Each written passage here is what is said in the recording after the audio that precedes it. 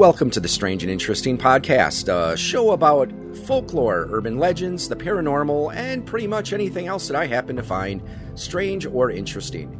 So I have two special guests here today from the Haunted Tales podcast, Melissa and Robert. How are you doing today? Very well, thank you. Great, thanks. So before we begin, why don't you tell us a little bit about yourselves and the podcast that you do? Well, I'm Melissa.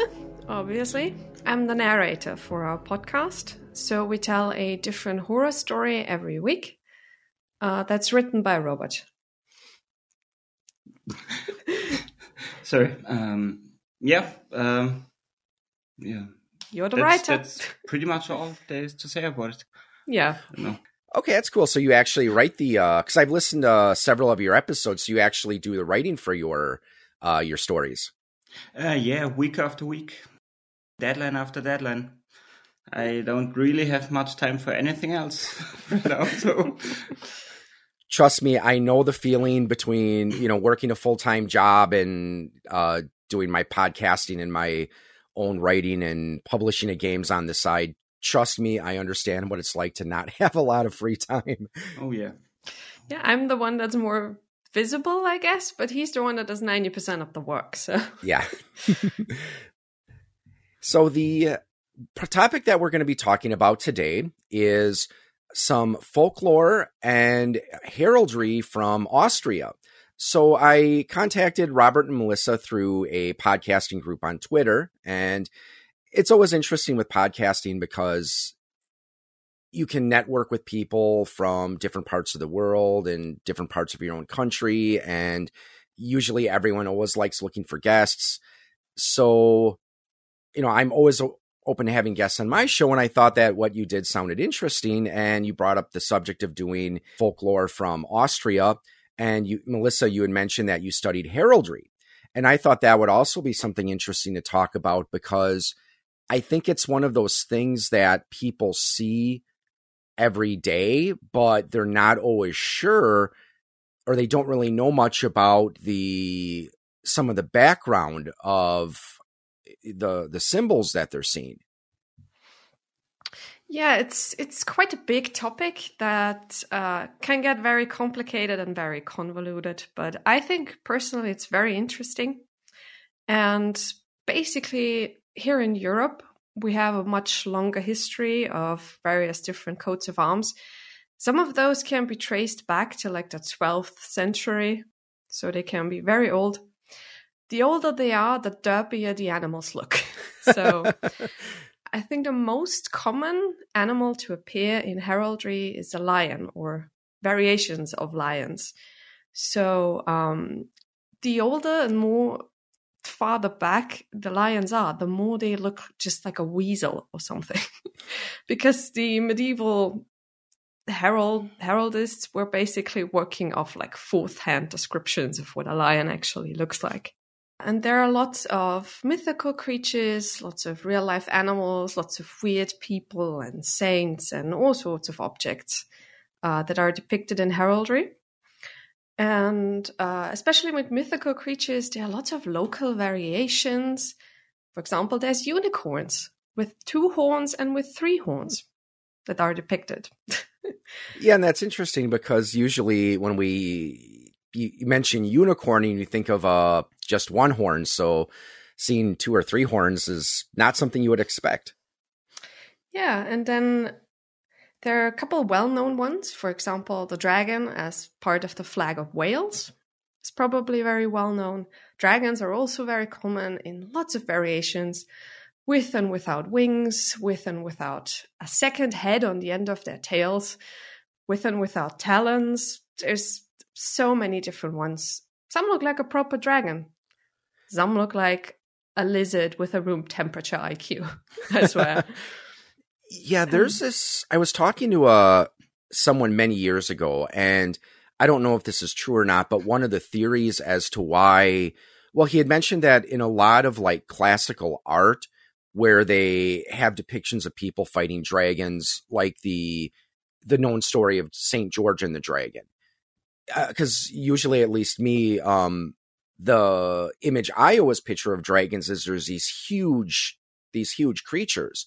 And part of that just comes from playing Dungeons and Dragons for so long. Well, D&D describes them as these huge creatures, so they must be big.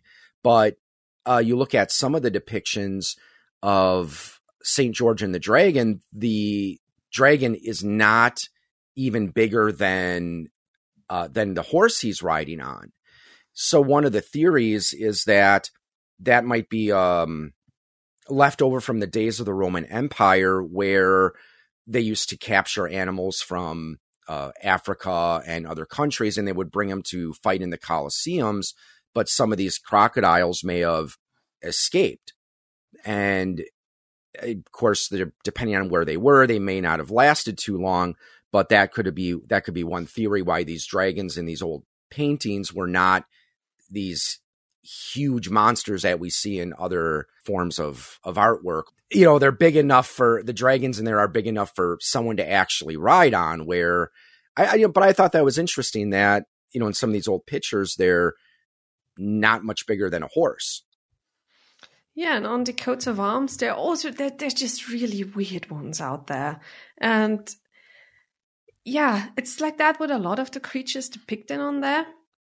There's also lots of composite creatures, like upper half of a boar, lower half of a lion, and with some quite odd combinations, like goat-headed eagles and horse beavers, wolf eagles, crawfish lions, ostrich lions, and the always wonderfully just delightful village in North Holland that I can't actually pronounce properly, that has a chicken wearing pants. Like genuinely a white chicken wearing bright yellow pants. I'd love to know the story of why and who, but unfortunately that's been lost to time. Yeah, that is weird. I'll have to try to look up a picture of that chicken wearing pants. I'll send you one. Okay. So, Robert, now you mentioned that you do a lot of you write the stories for the podcast that you do. Now, is this just something you do as a hobby, or do you do a lot of writing for your job? I used to work in call centers until I had a burnout. Then I started writing professionally. First in German. I'm a published author. And so one day my dear wife asked me to make a podcast. And I said, yeah, why not? Can't be too hard, right? And we're now just, should be about 1 year. It's our first anniversary in a week from recording now. And it's been extremely time intensive, but very much fun. And it's really, really cool meeting other people who do podcasts just like yourself. Mm-hmm. By the way, I loved your Krampus episode. Oh, thank you. I really, really, really enjoyed how you tried to pronounce Perchtenlauf. Yeah. Because that's probably one of the worst words you can try to pronounce. And it's great. Yeah, I've had some episodes where I've had to try to pronounce a lot of foreign words, where I often put the mispronunciation disclaimer in there that I don't know how to pronounce some of these words. So, forgive me if I mispronounce something. So you said that you write professionally. Do you write like stories or books or novels? Novels. And quite a few of my stories, short stories, were published in German in magazines and the like, and anthologies. And right now it's kind of fun, really. Writing one short story per week doesn't sound like much, but if you do it week after week after week, we don't do breaks here. So we try to get enough stuff out there so we can, as we are now, take a short vacation maybe once or twice a year. But it's kind of strange, this rhythm. It's a bit of a grind, and he does 90% of the work. So I'm just a voice and a Twitter account. So let's move to the Austrian folklore. When we look at Austrian folklore as a body of work, Are there any common themes or motifs that you see in a lot of the stories? Of course, there's the classics about deals with the devil, encounters with the devil, because Austria is located right next to the Alps. We have a lot of folklore about dwarfs, for example, changelings, for example, Krampus, as you know, has sprung up around here, around Austria. Of course, we do have our own kind of dragon, the Lindwurm, okay. Which is I don't know. There seem to be many people who already know about the word Lindwurm. The problem is it's kind of like a bit of a dumb, funny-looking dragon that really shouldn't be scary in any way, shape, or form. It looks like a snake with tiny wings. It just looks stupidly hilarious in almost any of the depictions. And they're also depicted in various variations. Some have talons. Some are kind of like a basilisk, for example, hatched in weird ways, hatched from a yolkless egg, sat on by a toad in the middle of a pile of horse poop. It just gets really, really weird. Yeah, and the one thing about lindworms is the only thing they seem to, or the only way you seem to be able to kill them, at least in Austria, is because it's always the same story. It's always just some lindworm is hiding in a cave, eating shepherds and their flock. And one day some small farmer will come along, put quicklime into a cow skin, and then watch this thing eat it and burn up from the inside.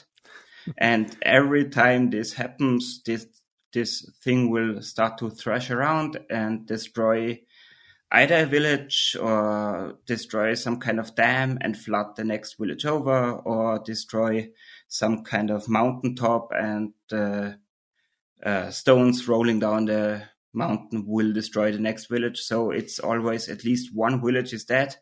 The lindworm will burn up, and whoever is responsible for killing the lindworm never really gets anything out of it.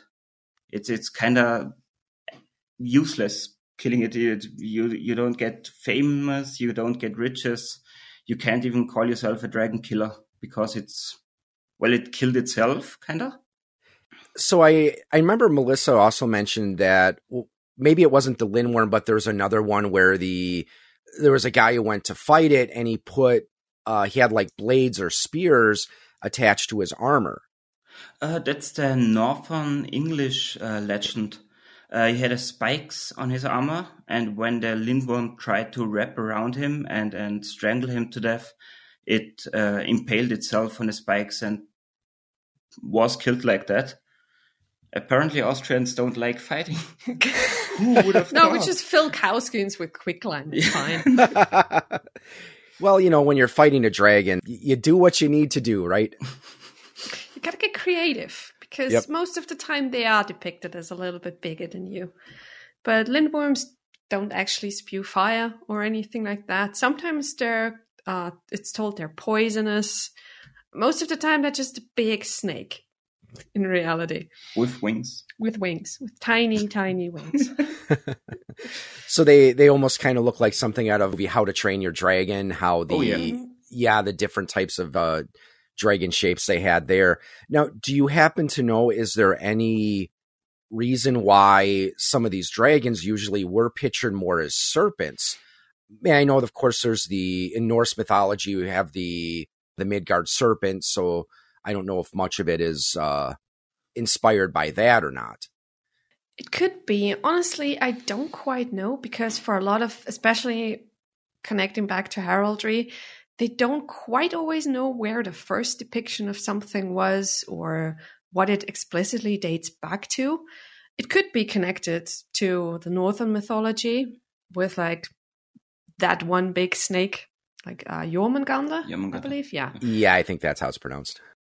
And but there are different versions of dragons in heraldry. Some are shaped like serpents that are more so depicted like the lindworm as honestly most of the time the dumber ones that aren't quite intelligent, and the more intelligent and sort of the stereotype of the cunning dragon sitting on his pile of gold, tricking the unfortunate adventurers. They're more so depicted as having actual limbs and wings. But I'm not entirely certain. It's difficult to say, really. I can understand how when you are taking a look at a lot of ancient or symbols, it can be difficult to fully determine when a particular symbol first came into prominence.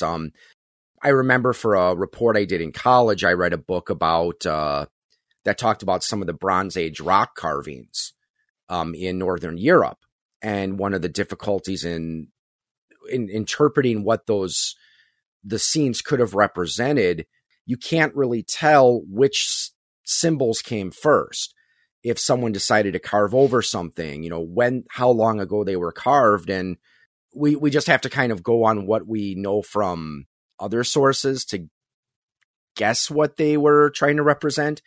So is it like that with heraldry as well, where you just have to look at other sources to try to determine what something meant? That depends on a time period.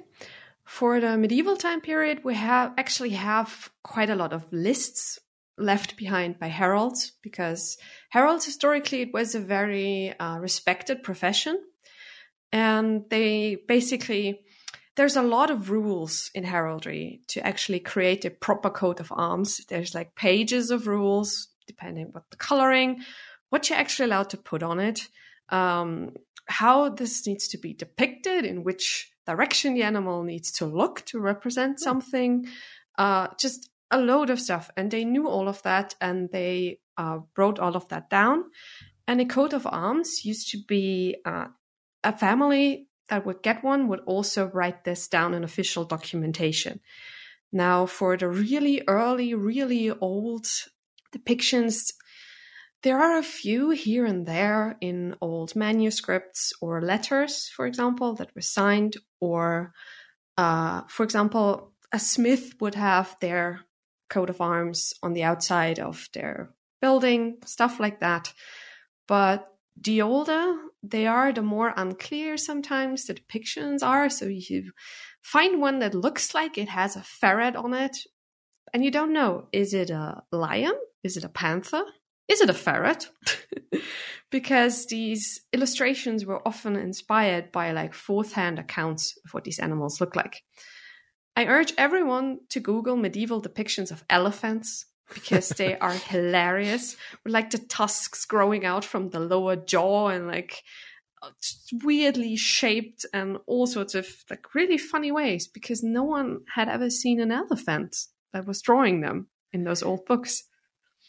That's interesting. And there's a podcast I listened to a while ago called Monster Quest, where they talked about different monsters and from mythology and folklore. And one of the hosts of that episode mentioned that there's a theory that the Cyclops may have been inspired by an elephant skull, with the tusks at the bottom, and you had this big hole in the middle, and they thought that's where there was like one big eye. And as he put it, cryptozoology has a very long and storied history with rotting animal carcasses because, again, it goes into what you were saying, that a lot of times the people who are trying to describe these creatures didn't see them firsthand. They heard it from someone who heard it from someone who heard it from someone else.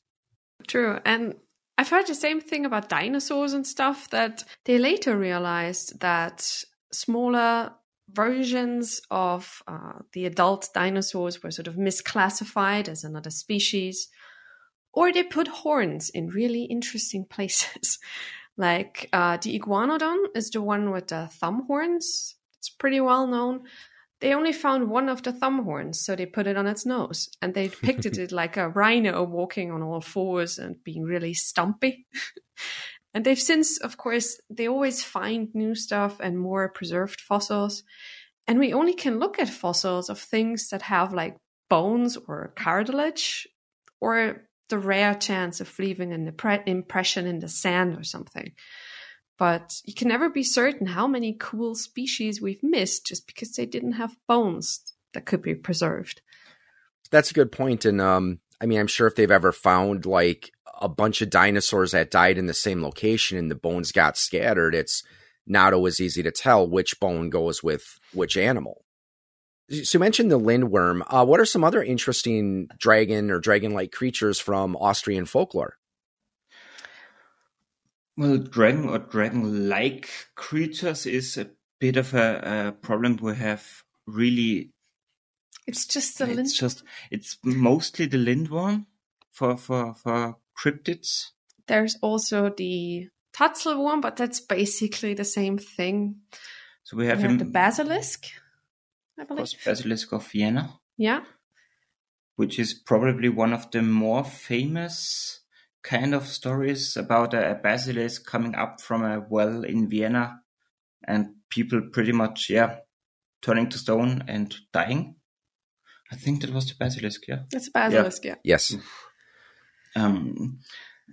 Most of the other kind of myths around here are really based on the devil appearing, sometimes together with his horse, which has always 3 legs, which is a kind of a dumb giveaway. I don't know if it's in those stories. Every time some dark rider appears and he has 3-legged horse, you can already say, yeah, that's the devil.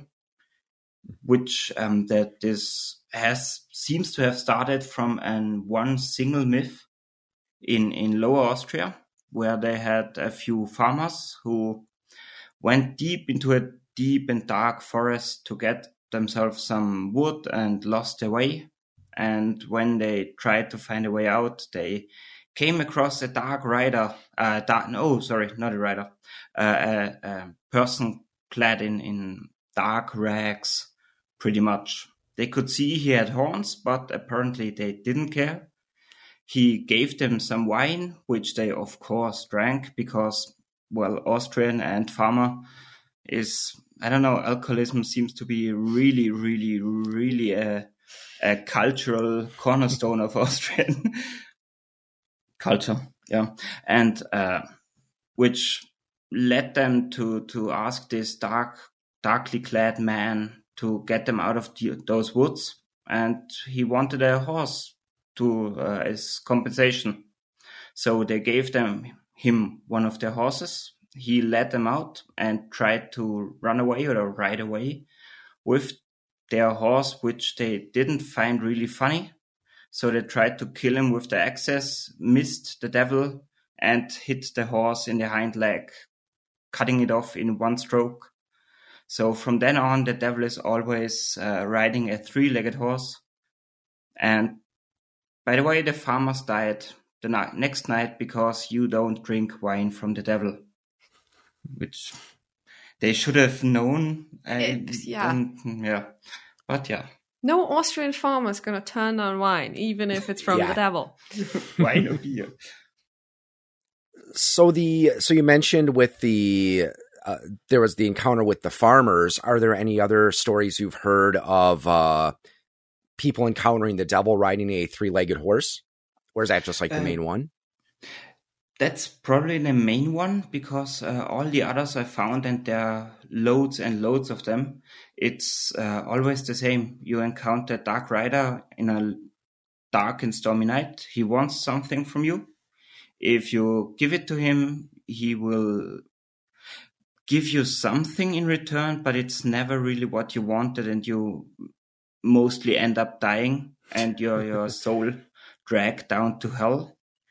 You sometimes have him off his horse, mostly at carnival times, where he likes to mingle between normal people. And if you're too drunk and too excited about dancing around, he will drag you along and break your neck at the first crow of the cockerel, whatever. And drag you down to hell again. And it's always just variations depending on where they're from. he's either really larger than you are, or he could be smaller, nearly dwarf-like in some parts of the more mountainous regions. It's really interesting. It's kind of like a single story that has been colored by wherever it popped up. And that's mostly why we have, 200 different myths about the devil, and they all mostly read like one and the same. It is always interesting to look at how different regions and different people take, will sometimes put their own regional twists on different stories. Yeah, it's the same thing with changelings, which, if I'm correct, it's in Ireland, it's mostly a fae stuff, where fairies will take away your child. In Austria, it's more like dwarfs again. It's not called a changeling, it's called a Wechselbalg, a changing child. And whatever takes your child will leave some kind of child in its dad in your home. And the description of them sound mostly like children with dwarfism. They have a bigger head compared to the body, and stubby legs. And it's I don't know, it seems kind of problematic talking about something like that by now, because it might have been just an excuse for parents back then when they had a child with a visible deformation, to be able to say, yeah, it got changed up and then it suddenly died of exposure or something. Because the folklore strictly tells you not to harm the changeling. If you get one of them, you should boil up a giant pot of water and then pretend to throw the changeling into the water. And if you do that, then the thing that has taken your child will bring your child back to save the changeling. If you accidentally do throw the changeling into the boiling water, then you can pretty much kiss your real child goodbye, because the changeling, the child stealer will kill your child because it doesn't like the changeling being harmed. Now, are there any stories explaining why fairies were believed to take human children and leave a changeling in its place? I don't know about the Irish mythology. In Austria, no, it's pretty much just to be, I don't know, it's cruel. A joke. It's Almost. A cruel joke, Yeah. mostly, because no, it's not like they don't harm your child. They will take care of your child as well as you do of the changeling. But it's never, I don't know, it's not for work purposes or magic or because they want to get some kind of thing out of a human child. It's really just, I don't know, being cruel to some some parents. Yeah. Yeah. And I'll mention again, PSA, do not actually boil the changeling.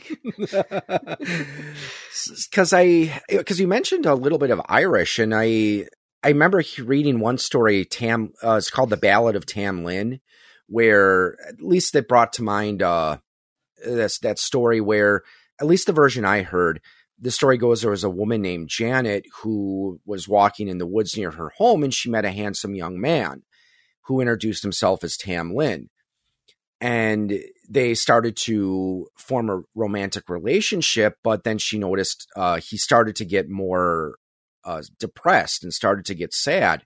And he explained that he was taken from his family by the fairies. And when he turned a certain age, I forgot what age it was, but he was to be sacrificed to the powers of darkness.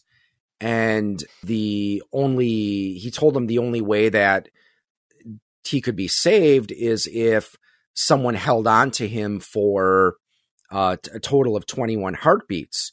So he told Janet where they would be. So she goes out in the woods and she hides, and then she sees this this caravan of fairies come by with Tamlin in the center. So she goes up and hugs him, and while she's hugging him, the fairies use their magic to turn him into like a red hot metal statue, a block of ice, a large snake, a large bat, all sorts of unpleasant things, hoping that, she would let go. But she manages to hold on to him for those 21 heartbeats. And then the fairies all scream and disappear. And, as the stories usually go, they live happily ever after. So when you mention them stealing the children, I'm like, okay, is it something like that where fairies would steal kids to sacrifice? But doesn't seem like that's the case. No, and I don't know. It's really, really, really strange, because you have to watch out some of the words they use, some of the things they use. It's really a mixture of its own thing in the Wechselbalg or the Changeling, and the dwarves that seem to sometime come down from the mountains and have a bit of fun. They can steal your child as a prank, but they mostly will bring them back alive. And because it's never really, really, really fleshed out what happens to the child stolen by a changed up with a changeling. At least I couldn't find it, and I spent far too much time reading about changelings for my liking. So you also mentioned dwarves also play a role in Austrian folklore. And now, of course, as a Dungeons and Dragons player, and, having read Lord of the Rings as a child, I know we usually picture them as being these short race of people who live underground. And of course, a lot of the stories say that they're really good at making things, whether it's weapons or like in Norse mythology, there's lots of stories about dwarves who create magic items for the gods. How much of that also appears in Austrian mythology? Do they follow a lot of the same characteristics? Kind of, mostly, yeah. Dwarves are pretty much the same everywhere. It's quite funny. But they're small in stature.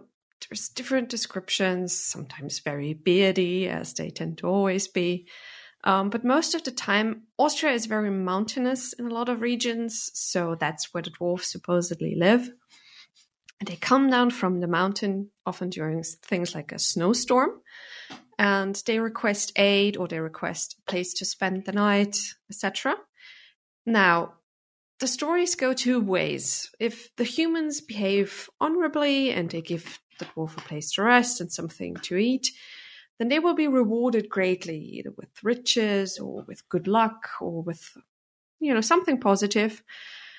Yeah, if you're an asshole and drive them off or hunt and catch the dwarf, then those stories always end with a landslide or something similar. So the whole village gets killed for the sins of a single arrogant POS. Yeah. Now, are there any stories that you've heard about dwarves? Or are there any like really well-known ones? Not really well-known. I mean, it depends. Practically every single mine in Austria has at least one story about how it got found out, and it's mostly about dwarves, because someone will help some dwarf, and the dwarf will show him where they can find iron ore, is mostly copper sometimes, silver in very, very, very rare occasions. And it's so those miners seem to appear many, many times in those dwarf myths. Because but there's not really one that really sticks out. It's the same in the Erzberg, in which is translatable to the Ore Mountain in Styria. And the same in Tyrol, where we are right now. There are some myths, again, pretty much the same myth about someone helping a dwarf and a dwarf showing them the way to a mine. Yeah, there are a lot of Austrian folklore is just so regional, but it's kind of the same thing. So it's not like one big story that everyone knows. They're also most of the time not interesting or long enough to be turned into a movie for people to recognize. So yeah, with the dwarf stories, I haven't encountered any story about like an individual dwarf of renown or anything like that. It's just these small local tales that every mine is basically discovered by a dwarf. Out here, one of the types of mythological creatures that we've talked about are Tommy knockers, and I think they may have originated in England, but or at least there's something similar. They might call them something different over there, but these creatures that inhabit mines, and if you're nice to them, then, you know, they would sometimes show you where like an ore of metal was, or they might warn you of danger. I used to work at a planetarium and an earth science museum, and one of the guys I worked with in the earth science museum, he had ancestors who worked in some of the mines of northern Michigan. And, you know, they told him some of these stories. And one of the superstitions is they used to have these things called pasties, where it's, you know, a pastry crust that's stuffed with like meat and potatoes and other fillings. And the tradition was that you would always hold it by one corner and you would not eat that corner. Now, of course, usually it's because you didn't always have time or the facility where you could go wash your hands before you eat. So usually that hand was like full of dirt and debris. But what they would do is they would leave that uneaten piece of the pasty in the mine, because it was believed it was an offering for these creatures that lived in the mine, and that they would appreciate it, and they might warn you of danger, or, you know, maybe lead you to give you a hint on where you can find an ore of metal. So I don't know if there was anything like that in over in Europe as well. At least not really in Austria. Again, those mine collapses and something like that are mostly put on either dwarfs that were wronged, or the devil seems to appear sometimes to kill a few miners on the way, roll down a big stone. Honestly, another PSA: be nice to mythological creatures. It might pay off, or at least keep you from getting buried under landslide or boiled alive. Yep. Okay. Yeah, the reason I brought that up is because I know a lot. He was telling me how a lot of the people who used to mine in the Upper Peninsula of Michigan they brought in miners from, I'm wanting to say Cornwall. It was somewhere in the United Kingdom, because these guys had experience mining in this type of terrain, and they were experienced doing these really deep mines. And, you know, this was back in like the 1800s, you know, early 1900s, back before we had a lot of the technology we did today. So, you know, so they brought some of their traditions over with them. I think that the problem there is with Austria, it's such an isolated place mostly. So you didn't really have an influx of different cultures, especially up in mountain towns and stuff like that. You had a very, very isolated group of people, and it still is like that sometimes. Yeah, it's just with a lot of the villages and stuff where all of these legends and myths come from, they're basically groups of like 800 people stuck up on a mountain the entire year, who can't come down in winter because there's too much snow. It's always, these myths are just very rural in that regard, and we're completely landlocked, so there's no sea travel that could have brought stories. I guess there's probably a few things that have spilled over from sort of the ancient Romans or something, because there are trade routes going across Austria. There's actually one going right through the village where I am right now. But yeah, there's not really that much of an influx, especially in these older myths and tales from like the medieval period and before that. Another thing you mentioned early on were witches, and that's a type of character that we see appear in folklore and mythology all across the world. So a lot of times in folklore, witches are portrayed as being women who've sold their souls to the devil, and they're often blamed for everything from someone's cattle dying to a bad harvest to a bad storm. In Austrian folklore, did witches have that same bad reputation, or was it different? I mean, could they, because it seems like with a lot of supernatural creatures in Austrian mythology, they can be harmful or helpful depending on how you treat them. Is it like that with witches, or are they also usually viewed in a negative manner? It's mostly negative, because you can't, practically the same thing as if you're dealing with the devil himself, because you can get stuff from a witch, but it will bite you in the behind later. Mostly witches are responsible for bad weather.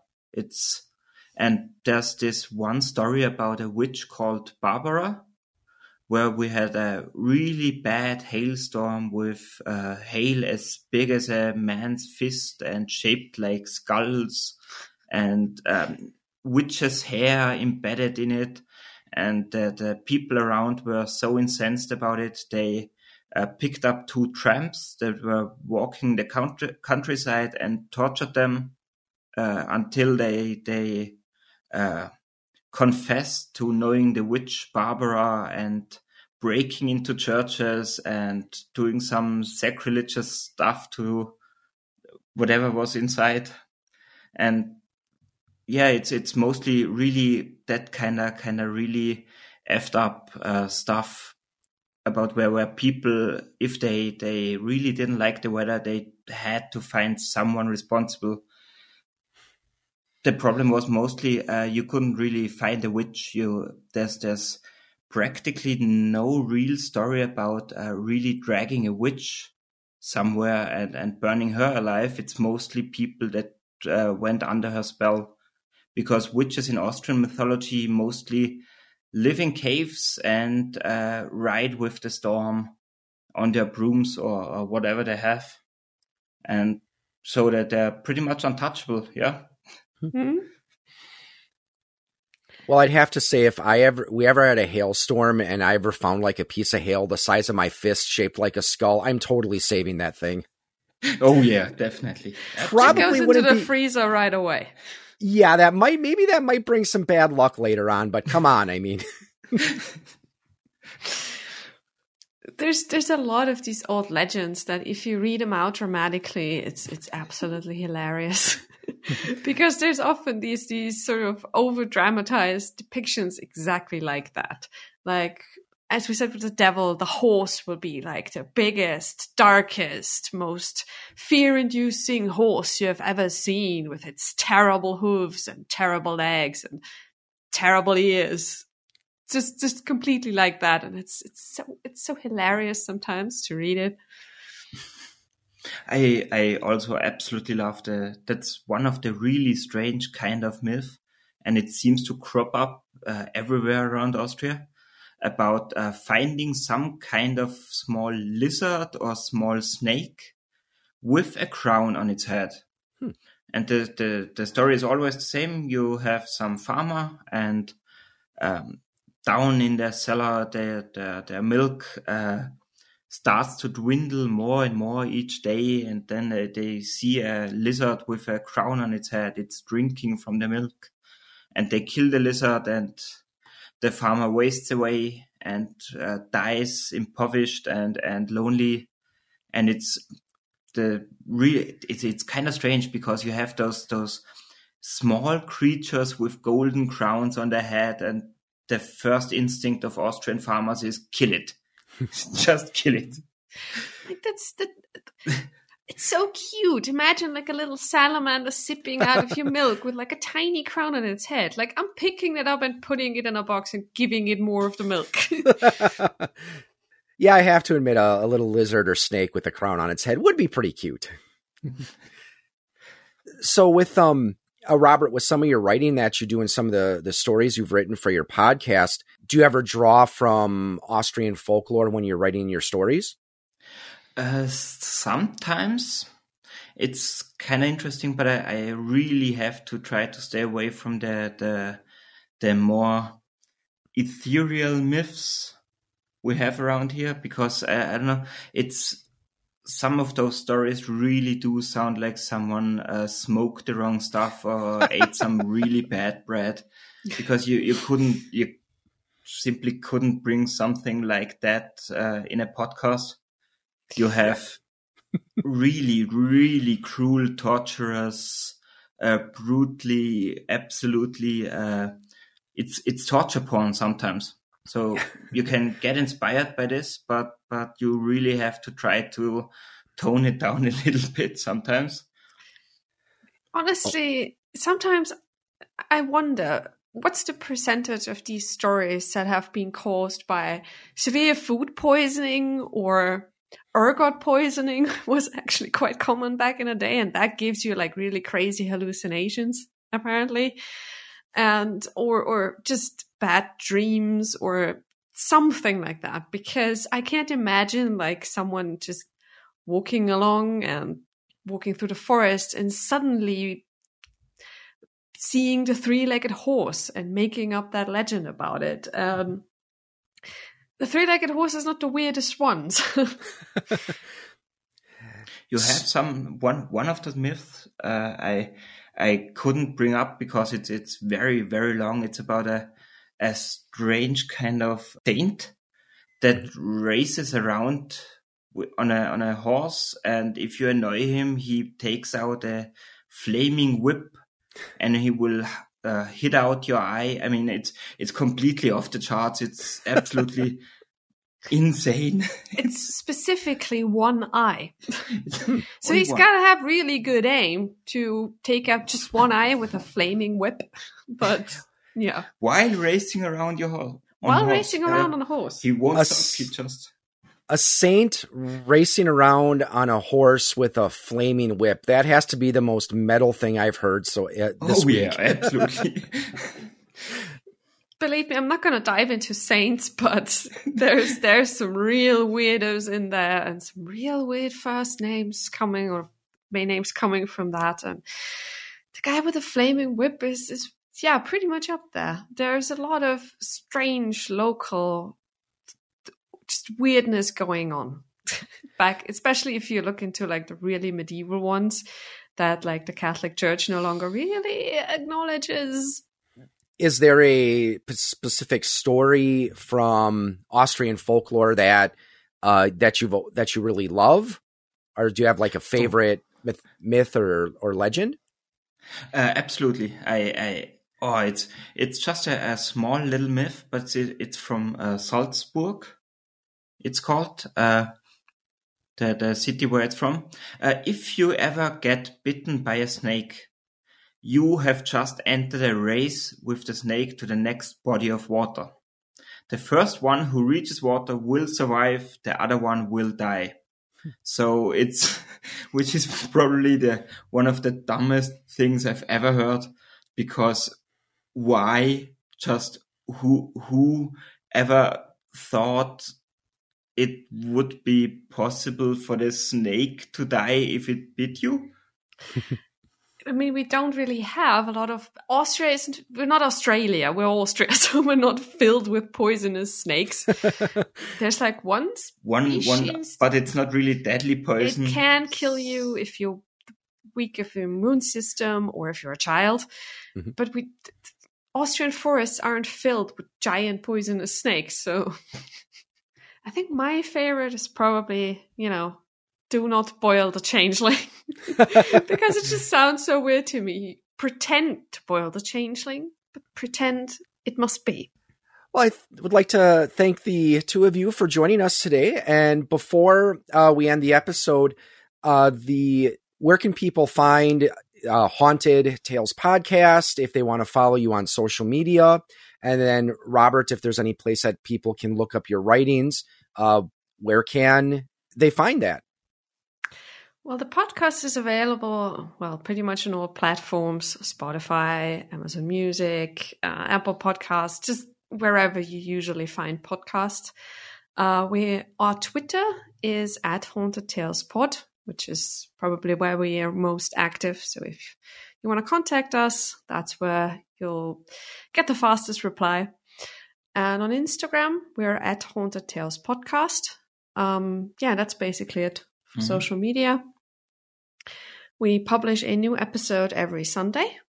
And I don't know about my writing. It's the really published stuff beside the podcast is all in German. So it might not really be that interesting to most people. And I'm so focused on a podcast right now. I'd really much rather people just listen to our stories. And we will bring out a novel in the near future. It is in the works right now, so there might be something we can say once we've hit our first year milestone. So that's pretty much it. Okay, well, Melissa and Robert, I'd like to thank you for joining us today, and certainly everyone out there, take a listen to the Haunted Tales podcast if you have a chance. And until next time, everyone, stay strange and stay interesting.